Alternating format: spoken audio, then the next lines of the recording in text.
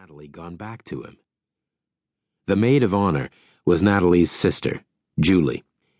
She stood on the dais with the bouquet in both hands and a lifeless, robotic smile on her lips.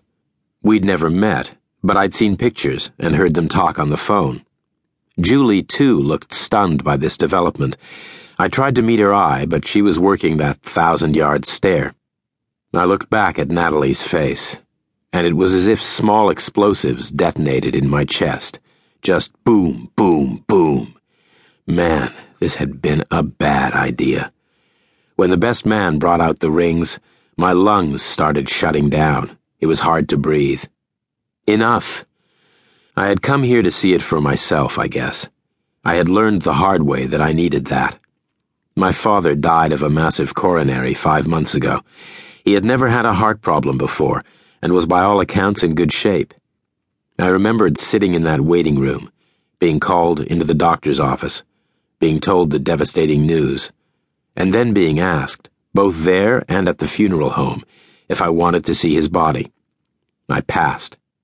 I figured that I didn't want to remember him lying on a gurney or in a casket. I would remember him as he was.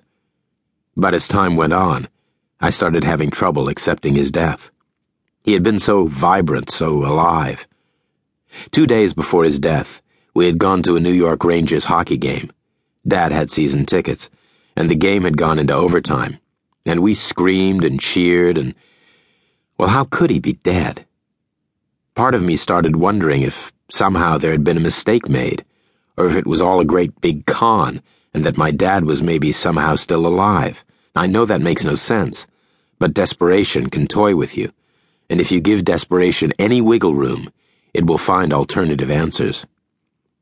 Part of me was haunted by the fact that I never saw my father's body. I didn't want to make the same mistake here. But to keep within this lame metaphor, I had now seen the dead body. There was no reason to check the pulse or poke at it or hang around it longer than necessary. I tried to make my departure as inconspicuous as I could. This is no easy feat when you're 6'5" and are built, to use Natalie's phrase, like a lumberjack. I have big hands. Natalie had loved them. She would hold them in her own and trace the lines on my palm. She said they were real hands, a man's hands. She had drawn them, too, because, she said, they told my story. My blue-collar upbringing, my working my way through Lanford College as a bouncer at a local nightclub, and also, somehow, the fact that I was now the youngest professor in their political science department. I stumbled out of the small white chapel and into the warm summer air. Summer. Was that all this had been, in the end? A summer fling?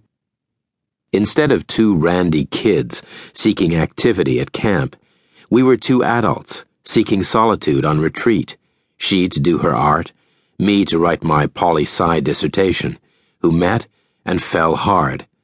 And now that it was nearing September, well, all good things come to an end. Our whole relationship did have that unreal quality to it, both of us away from our regular lives and all the mundanity that goes along with it. Maybe that was what made it so awesome. Maybe the fact that we only spent time in this reality-free bubble made our relationship better and more intense. Maybe I was full of crap. From behind the church door, I heard cheers, applause. That snapped me out of my stupor. The service was over. Todd and Natalie were now Mr. and Mrs. Stubbleface. They'd be coming down the aisle soon. I wondered whether they'd get rice thrown at them. Todd probably wouldn't like that. It'd mess up his hair and get stuck in the stubble. Again, I didn't need to see more. I headed behind the white chapel, getting out of sight just as the chapel doors flew open. I stared out at the clearing. Nothing there, just, well, clearing. There were trees in the distance. The cabins were on the other side of the hill. The chapel was part of the artist retreat where Natalie was staying. Mine was down the road, at a retreat for writers. Both retreats were old Vermont farms that still grew a bit of the organic. "Hello, Jake." I turned toward the familiar voice. There, standing no more than 10 yards away from me, was Natalie. I quickly looked toward her left ring finger. As if reading my thoughts, she raised that.